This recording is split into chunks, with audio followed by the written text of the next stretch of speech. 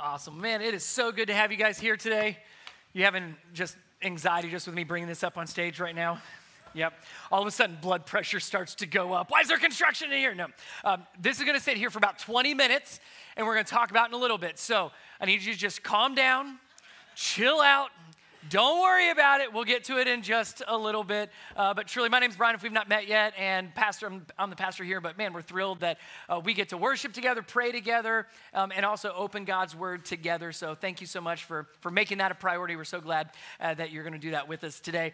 We are finishing up a series. We spent this entire month going through the Gospels. That's Matthew, Mark, Luke, and John, looking at specific instances where people met or encountered or heard or listened to Jesus, and they were left with the same response and the same kind of emotion, amazement. But they would hear from Jesus, and they were amazed at his teaching. They saw Jesus do a miracle, and they were gripped with wonder and awe. They saw the power of Jesus, and they were just blown away at who he is and what he's done. So that's what we're going to see today as well. As we go through our passage today, we're going to be in Mark chapter 5. You're going to start getting there. But in Mark chapter 5, we see Jesus interact with not just one person, but an entire town, and it leaves people absolutely amazed. So Mark chapter 5, we're going to jump in. Let me give you a little context. This would be great. I'm going to give you a couple homework assignments for you to study on your own this week. Here's your first one. Read Mark 4, the end of Mark 4, and all of Mark chapter 5. The reason that's significant is what we're going to look at this morning, the story we're going to see, is one miracle out of a collection of 4 that all happen on one boat ride. It's actually pretty fascinating. He calms the sea, and then we're going to see the story we're going to look at today. Then he heals a woman that had a disease or a sickness for 12 years, and then Jesus ends this kind of boat journey by actually raising a little girl from the dead. So when you look at all of those together, it all points to the power and authority of Jesus. So let that be in the front of your hearts and minds this morning. It all is focusing, this section of scripture is all pointing to the power and authority of Jesus. So this is the second miracle out of a group of 4 that all happens while Jesus and his disciples are taking a boat trip back and forth to different parts of this area. So let's look at this together. Mark chapter 5, starting in verse 1. So they arrived at the other side of the lake in the region of the Gerasenes. When Jesus climbed out of the boat, a man possessed by an evil spirit came out from the tombs to meet him. This man lived in the burial caves and could no longer be restrained, even with a chain.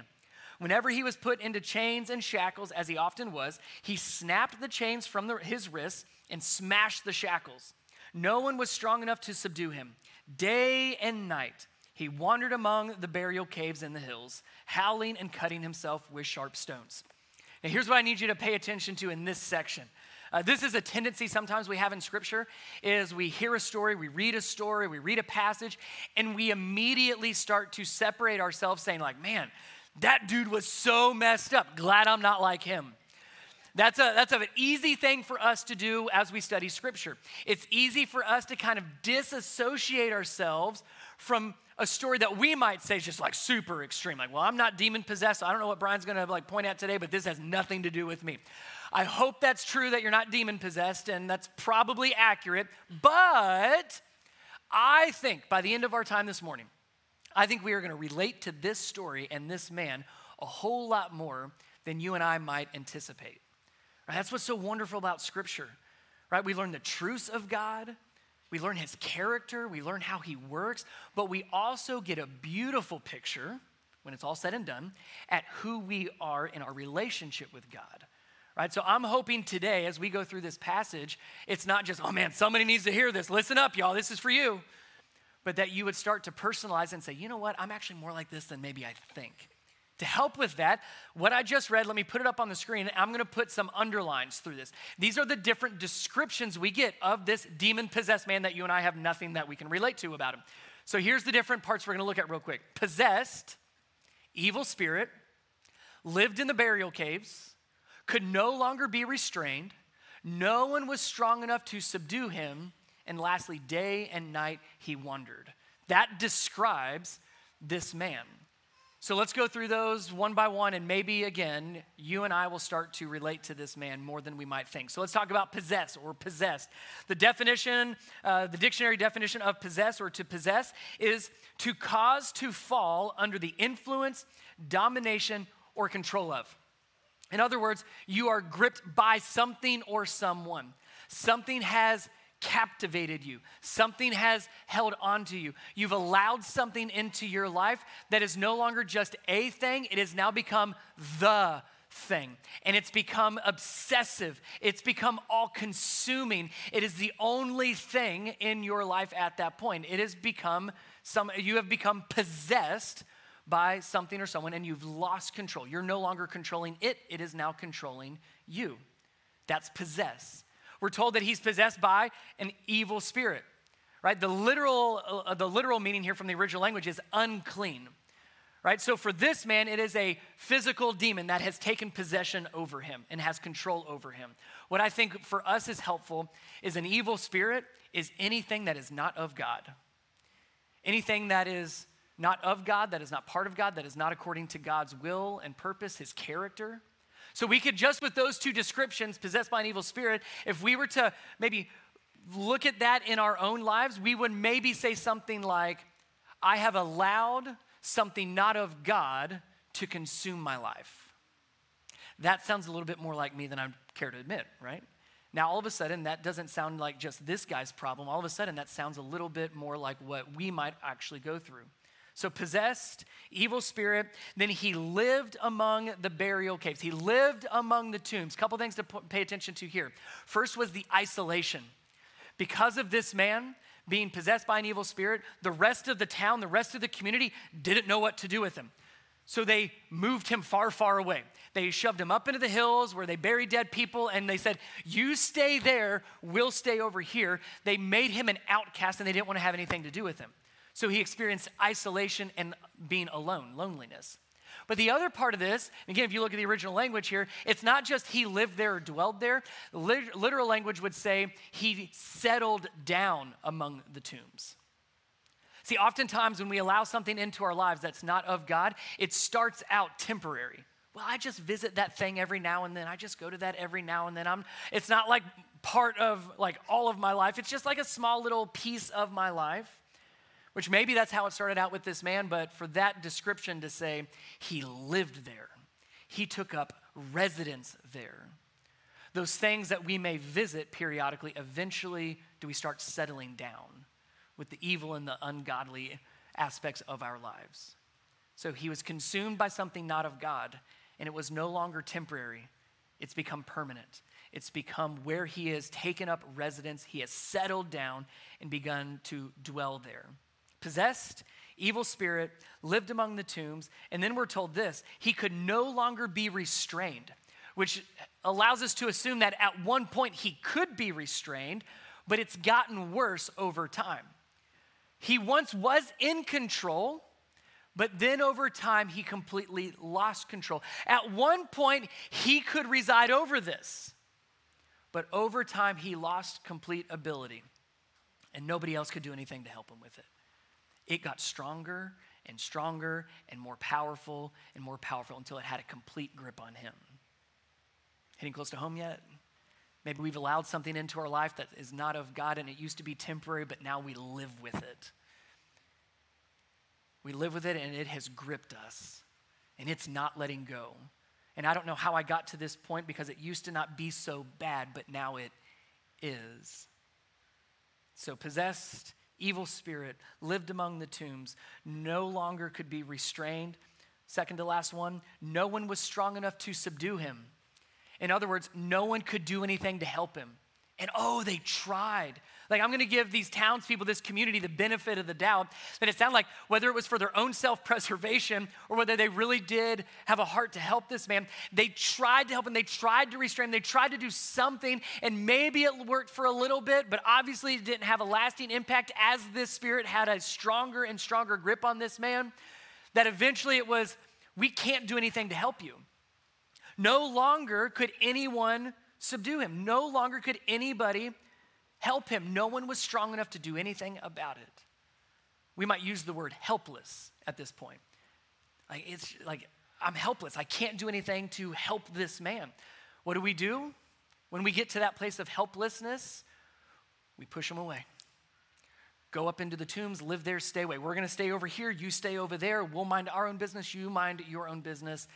And they pushed him out. Last thing that to pay attention to is we're told day and night he wandered among the burial caves and in the hills, howling and cutting himself with sharp stones.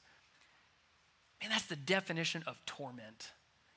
He is being tormented from the inside out. That is the opposite of what we would call peace and comfort and calm.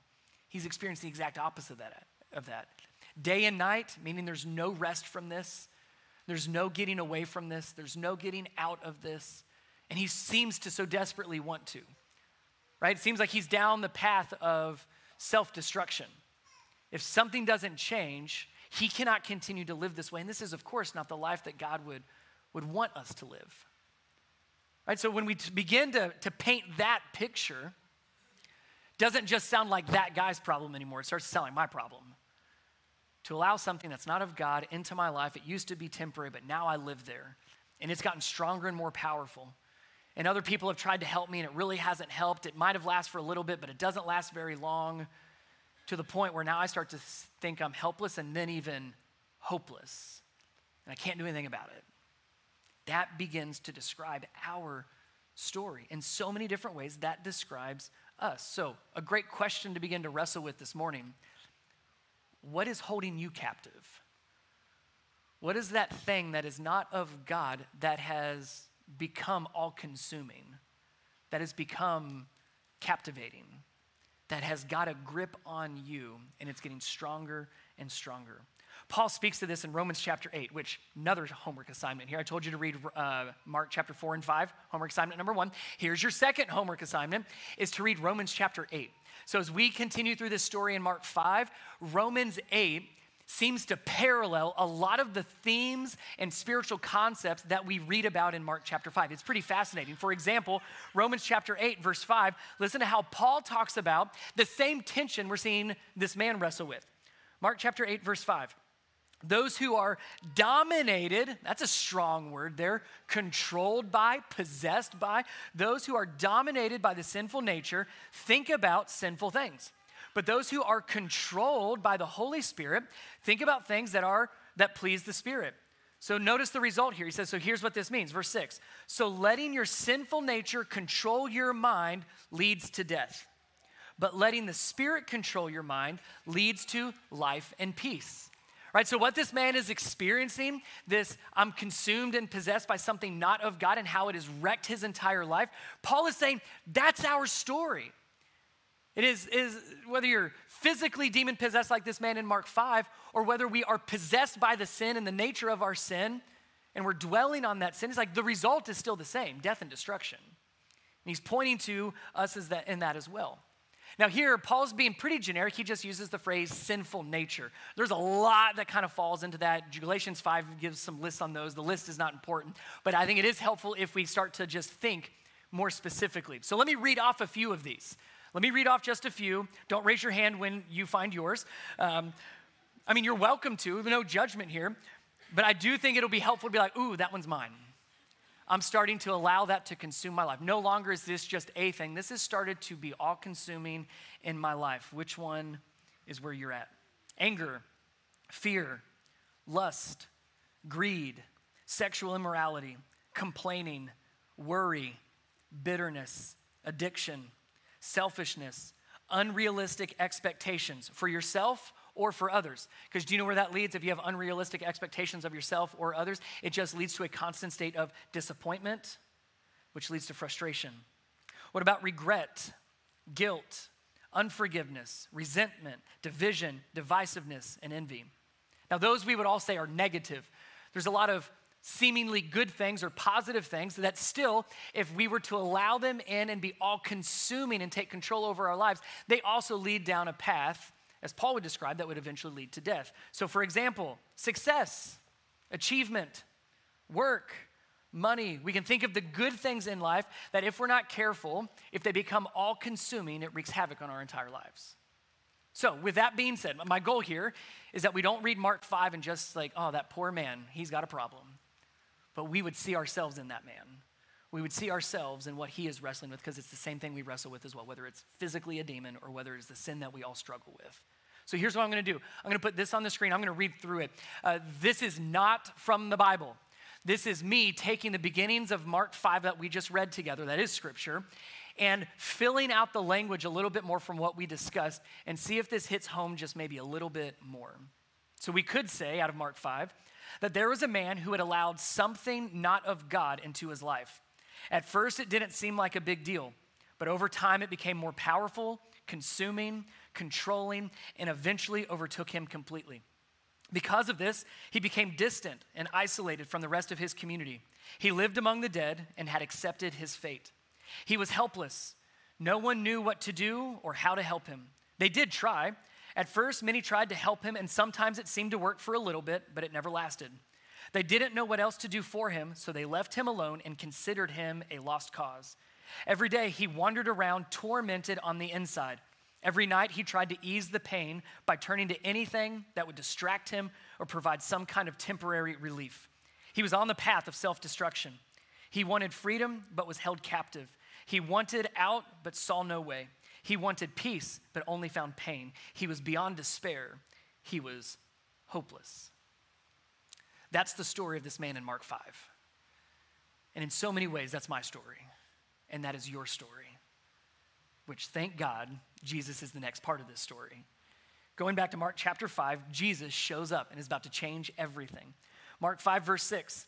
When Jesus was still some distance away, the man saw him, ran to meet him, and bowed low before him. Not what you would expect from a man that was possessed by demons. Verse 7, with a shriek, he screamed, "Why are you interfering with me, Jesus, Son of the Most High God? In the name of God, I beg you, don't torture me." For Jesus had already said to the spirit, "Come out of this man, you evil spirit." A couple things I want to just highlight here. First of all is the word interfere. That after this demon-possessed man runs up to Jesus, falls on his face before Jesus, which is interesting. We'll get to that in a second. But then he says, "Don't interfere with me," or "Why are you interfering with me?" That is a super, super, super important word, and we are going to come back to that in just a little bit. I need to make sure you know the word. What was the word? Interfere, interfering. So hold on to that. If you love taking notes in your Bible, circle it, underline it, highlight it, make a note, and we're going to come back to it in just a second. The other thing to pay attention to here is, again, in this section of Mark, the last part of chapter 4 and all of Mark 5 points to the authority and power of Jesus. We see that here. Like, this feels like, in this moment, here's this demon-possessed man, and Mark spends a lot of time setting up what he looked like and how strong he was, how evil he was, and what he was possessed by, and then Jesus steps onto the beach. And it feels like this is about to be an epic battle of good versus evil. And we're excited about that. We love those movies, don't we? We're like, oh, here it comes. And then Jesus and this demon are going to do battle. And it looks like the demon-possessed man is going to win. But then at the last second, Jesus is victorious. We expect that moment. And that moment never happens. It is the most anticlimactic moment. Jesus steps onto the beach and this demon's like, "I give up." That's what he does. He runs to Jesus, falls flat on his face. "Why are you torturing me? Don't torture me. Why are you interfering?" And notice what he calls him. Jesus, Son of the Most High God. In that exact and immediate moment, this demon-possessed man acknowledges the identity of Jesus, the authority of Jesus, and the power of Jesus. And there's no questions about it. There's no debate. There's no negotiation back and forth. It's that demon within this man says, "I know exactly who you are, and I give up." Don't miss that. There's not some battle here. Jesus has already won before the battle even began. He recognized and acknowledged the authority, the power, but also the identity of who Jesus is. Verse 9, then Jesus demanded, didn't ask politely. He demanded. Then Jesus demanded, "What is your name?" And he replied, "My name is Legion, because there are many of us inside this man." Then the evil spirits begged him. You're going to see that word a lot. There's a lot of begging throughout this story. Pay attention, it's helpful. Then the evil spirits begged him again and again not to send them to some distant place. There happened to be a large herd of pigs feeding on the hillside nearby. "Send us into those pigs," the spirits begged. "Let us enter them." So Jesus gave them permission. the evil spirits came out of the man and entered the pigs, and the entire herd, about 2,000 pigs, plunged down the steep hillside into the lake and drowned in the water. Kind of an interesting / funny but intense part, all happening real quick. So there's a lot of questions you probably have about this part. You should ask those questions. There's a lot of things we could talk about in regards to the pigs and the demons and why and how and what's significant.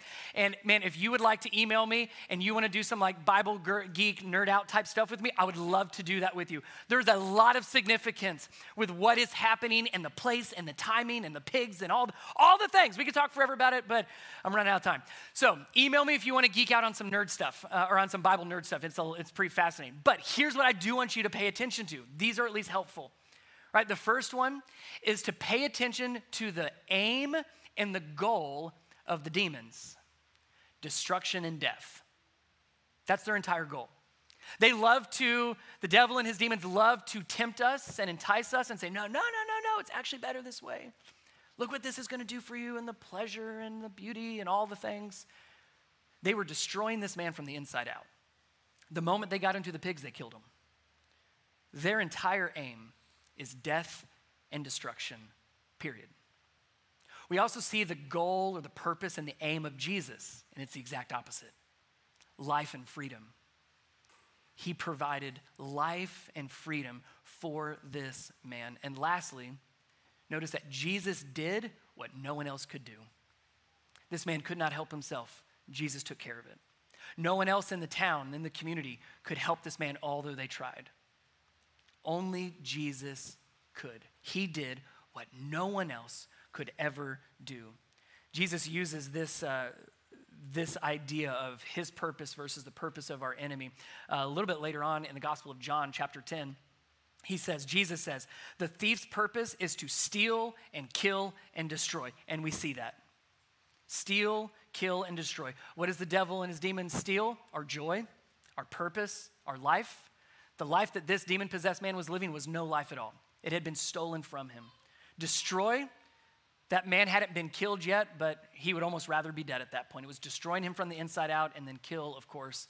The moment they got in the pigs, they killed him. Jesus said, though, my purpose is to give them a rich and satisfying life. Don't let the word rich throw you off. He's not talking about money. He's talking about a full and an abundant life, a life of freedom, a life of peace, a life of joy. That's what he is pointing to here. So here's what happens next. The whole crazy scene with the pigs. Verse 14, here's how everybody reacted. The herdsmen fled to the nearby town and the surrounding countryside, spreading the news as they ran. Makes total sense. Did you just see what this man did with all those pigs? This crazy guy, the craziness came out of him, went in the pigs, and now the pigs went crazy, and then they died. What's happening? So they are just freaked out. So they're, of course, running everywhere, telling everybody, you won't believe. No, I'm not even going to try to explain it. You've got to see it, so get over here. So they're telling everybody what they just saw. They were spreading the news as they ran. They were absolutely freaked out, didn't know what to think, so we're telling everybody about it. People rushed. They rushed out to see what had happened. A crowd soon gathered around Jesus, and they saw the man who had been possessed by the legion of demons. Now notice here, we're going to see another description of this man. We spent quite a bit of time going through the beginning of Mark 5. Here's how he was described: possessed, an evil spirit, and lived up in the tombs. Like, we spent some time describing how he was and how he lived. Now we get a brand new description of this man. So as all these people showed up trying to figure out what was going on, listen to how he's described. He was sitting there, fully clothed and perfectly sane. We're going to talk about those in just a second. Let me finish this part. He was sitting there, fully clothed, perfectly sane, and they were all afraid. Then those who had seen what had happened told the others about the demon-possessed man and the pigs, and the crowd began pleading with Jesus to go away and leave them alone. Let's talk about that new description of this man. A man that was tormented from the inside out. A man that was trying to do anything to ease the pain. A man that was not in control of his life, but was being controlled by something that was not of God. Now we see a man sitting, fully clothed, and perfectly sane. Not to mention, he's no longer alone. He's with Jesus. this whole piece of description is significant, but don't bypass that part. He had been living alone amongst the dead, and now he's sitting next to Jesus. Not alone, but with him. Let's talk about those descriptions just for a moment. Sitting there. The crowd came and saw that this man was sitting there.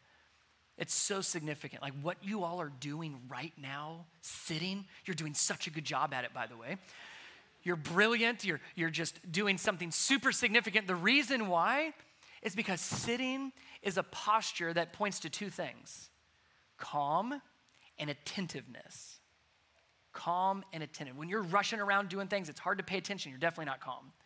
So for this man to be sitting there, he's never experienced this, at least while he's been possessed, where he's calm. He's experiencing peace and comfort, and he is attentive. He's actually paying attention to what Jesus is saying and what Jesus has done. That's what Jesus does. He gives us calm, peace, and comfort as we sit and pay attention. We're told that he's fully clothed.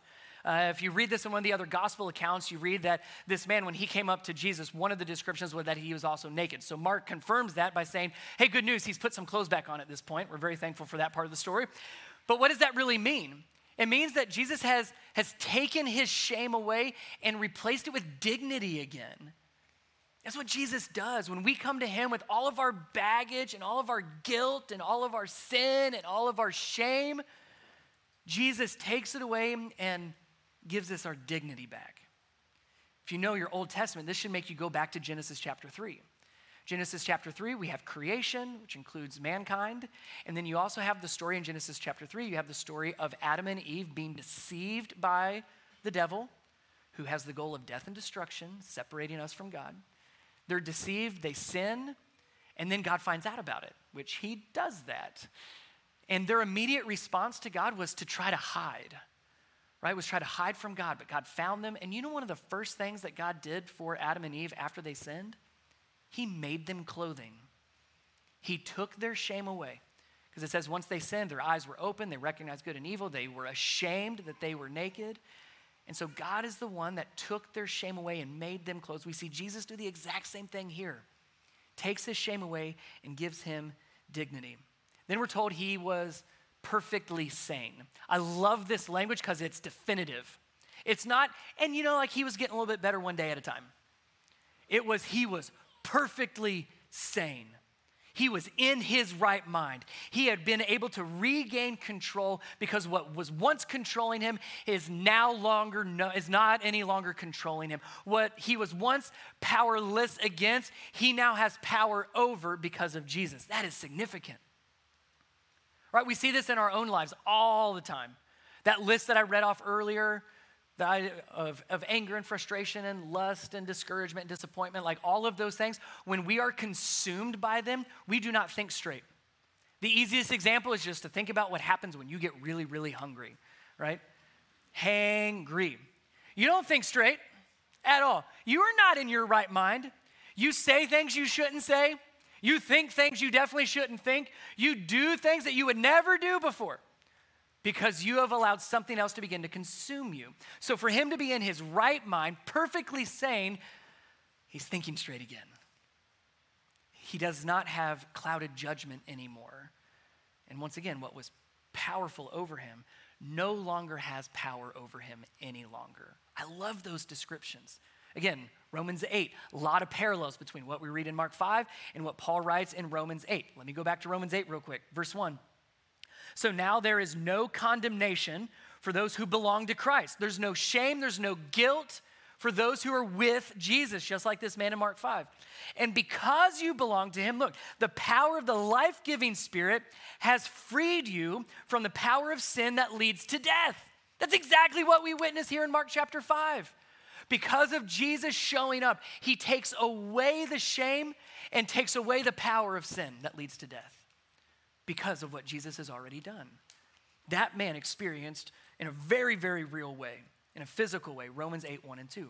No more shame, no more condemnation because of the power of the life-giving Spirit, and we have been set free.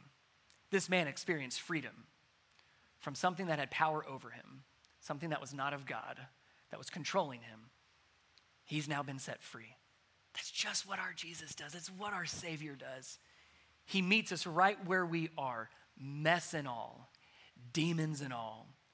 I love that when Jesus stepped onto the beach and this demon-possessed man started rushing towards them, Jesus didn't say, wait, stay there. Get your life figured out first, then we'll talk. Can you figure this whole crazy cutting yourself thing out? Can you figure that out first and then let's have a conversation? Can you get in control of yourself first so we can have a normal civilized conversation? No. He said, I want you now. I want you for who you are, and I'm not going to leave you that way though. So he says, come on, with all your baggage, with all your history, with all your pain, with all your shame, with all your guilt, with all your demons, come to me. And what does he do when we come to him? Because of his identity, his authority, and his power, he frees us. He gives us peace and comfort. We get to sit with him and be calm. We get our dignity back, and he takes our shame and our guilt and our sin away. And we get to have a life of freedom. That's what Jesus does, and it's exactly what he did for this man here. We don't want to miss how other people responded and reacted to this whole scene, right? So this man is loving this, he's free, this is a life I've never had before. But you notice other people's response when the rest of the town rushed in and saw, there was a word that was described here, and it was the word afraid. I totally get that, 100% get that. That if you were to see Jesus do what he did, and then you saw the pigs do what they did, and you're like, what is going on? I'm freaking out a little bit. The whole fear thing is totally understandable. What's hard though, what's hard for me at least, and what breaks my heart is what we read at the very end of this passage. Verse 17, and the crowd began pleading with Jesus to go away and leave them alone. Can I say, I hate that verse? I hate that part. That this crowd, this community, the people of this town, it wasn't so much the fear that got them. One commentary in discussing and kind of helping people understand this passage said it this way. They wrote, they, meaning the townspeople, they were more comfortable with the evil they knew than the power they couldn't control. In other words, they had gotten so used to the evil in their town. They'd gotten so used to the evil in their own lives. In fact, they probably adjusted around it. They taught their kids, hey, remember, crazy guy up in the hills, so this is as far as you can go. So don't get too close, because he might do something weird, right? And they've tried to subdue him, but that didn't work, so they create other rules and boundaries. And if you were new to the town and you walked in and somebody's like, man, did you hear somebody howling all night? Yeah, you get kind of used to it after a while, crazy guy up in the hills, but you just learn to live with him. That seems like what's happened here. Instead of celebrating the freedom of this man, they've gotten so used to it, they don't know what to do when Jesus changes it. So for me, as I'm reading this, my heart breaks, not because of the fear that they experienced, but because they didn't want Jesus to interfere. That should ring a bell. Do you remember that word? Where did that come from? Where did we read that earlier? It's what the demon said when Jesus showed up. Jesus showed up, and the first thing they say when they were face down on the ground before Jesus is, why are you interfering with me, Jesus? And even though we don't have those words, I feel like that's what the townspeople are saying. Why are you interfering with us? We figured this out. We have a good system in place. He stays over there. We stay over here. We can coexist with the evil in our lives. We're fine, Jesus. And you just got rid of all of our pigs. You're messing this whole thing up. I mean, you've got to understand that scene. Most likely, the people watching the pigs did not own the pigs. So now the people watching the pigs that watch their pigs go down and drown, all 2,000 of them, now have to go back to the owners of the pig and say, hey, bad news. You're not going to believe this, but I promise it's the truth. There's this random guy, comes out, crazy guy. The craziness went into the pigs. Now they're gone. Not our fault, though. We had nothing to do with it. We tried to stop them. And you just imagine the owner saying, yeah, right, that's coming out of your paycheck. I mean, Jesus radically changed this entire town, not just this person's life, and they didn't want Jesus to interfere. It feels like they're saying, Jesus, we just want to go back to the way it was. Jesus, regardless what you came here to do, we just need you to go because we've gotten used to the way that things are. Jesus, why are you interfering? We liked it the way that it was, and it breaks my heart. You know what I wish that they would have done? I wish the story was, and they waited. I wish they would have waited. I wish they would have waited just a little bit to have seen what Jesus was all about. I wish they would have waited to hear a little bit more from Jesus. I wish they would have waited to sit with Jesus and get to know him. I wish they would have waited long enough to invite him into their home and into their lives and to hear the hope and life change that comes from Jesus. I wish they would have waited just a little bit to hear this man's story of how he went from literally death and destruction to freedom and life. I wish they would have just waited a little bit longer. Oh, but they liked the way that things were. And we don't want to wait. We're not going to give you the time. And so we want you gone. I hate that they didn't wait. Now let's talk about the orange barrel. This is a good time to talk about this. Now that we're all worked up. Can we just say this is the most frustrating thing on the planet? I mean, 100%, right? I mean, just think through your day whenever you come across one of these. Like, life is good. Life is going well. You've got your day planned out. You've got your schedule. You got your people that you got to meet with. You've got your things that you got to do today. And because of your hard work and excellent planning, you have been able to basically keep that all in check until one of these shows up. As soon as that shows up, oh, man. The things you think, the things you say, the things you do, everything begins to shift, doesn't it? And it just doesn't ruin in that moment. This ruins your whole day. This will ruin your whole week. Which you all know, like Dawson Forest gets shut down tomorrow. You know this? Yeah, you're welcome.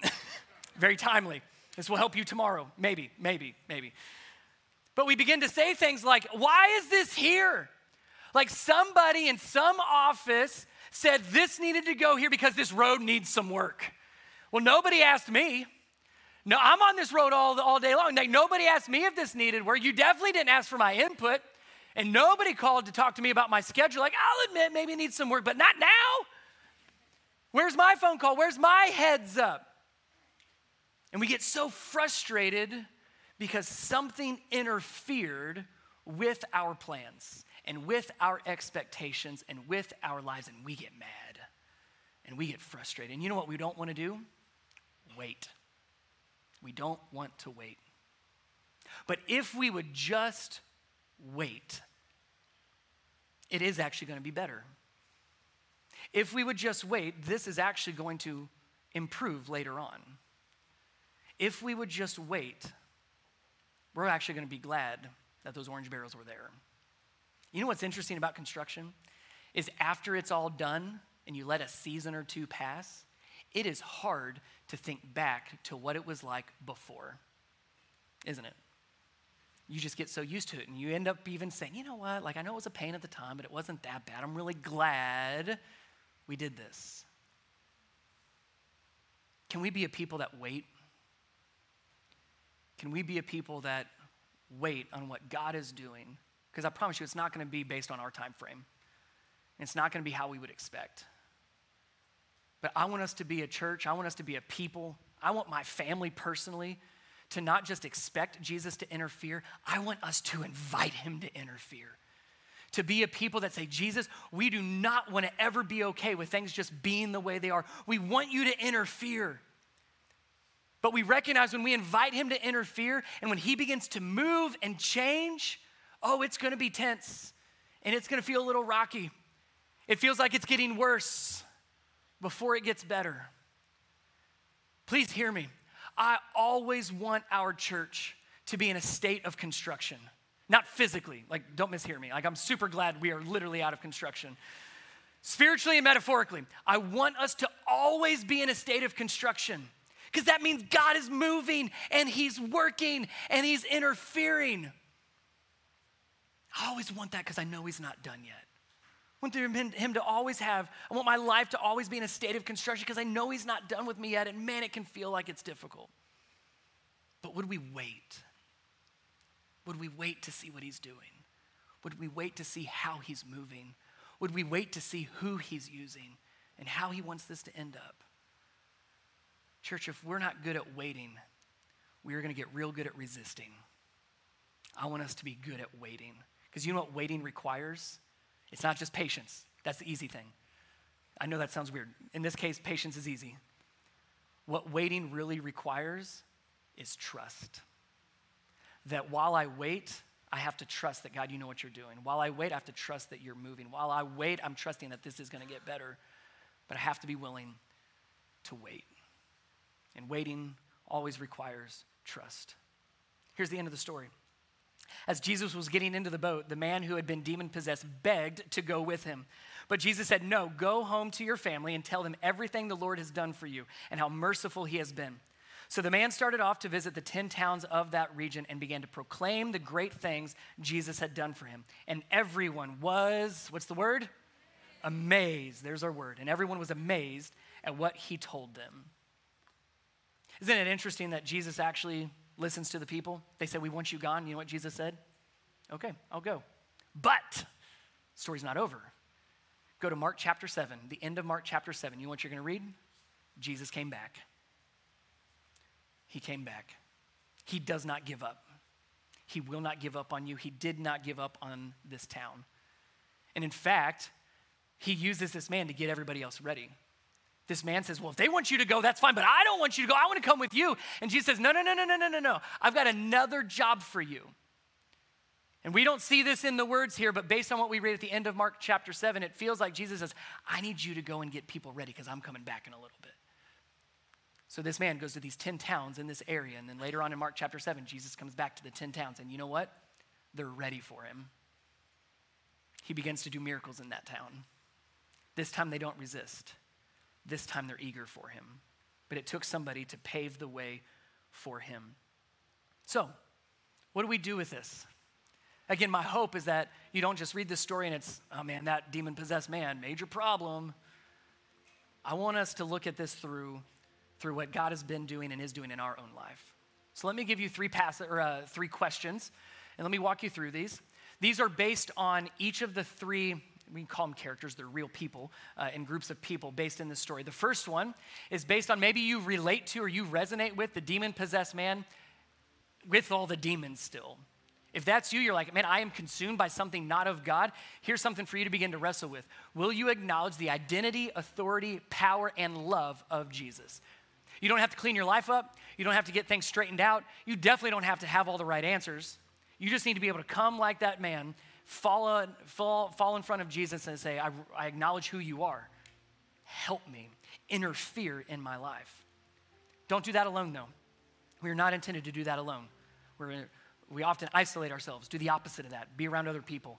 In fact, we have a ministry on Tuesday nights, every single Tuesday night called Celebrate Recovery, where every single Tuesday night, that's what that group of people will do. They celebrate that Jesus interferes in lives. And so we do that together every single Tuesday night to say, I've got hurts, habits, and hangups. I got things that are overpowering me, and I recognize I can't do anything about this on my own, so I need the power of Jesus. So Tuesday nights might be a great next step for you to acknowledge the power, the love, the authority, and the identity of Jesus. Maybe you resonate with or relate more to the man after he had been freed. And you say, man, like I've experienced the freedom of Christ. I know what it's like to be alive in him. My question for you, what will you do now that you are alive and free? This man went and told people.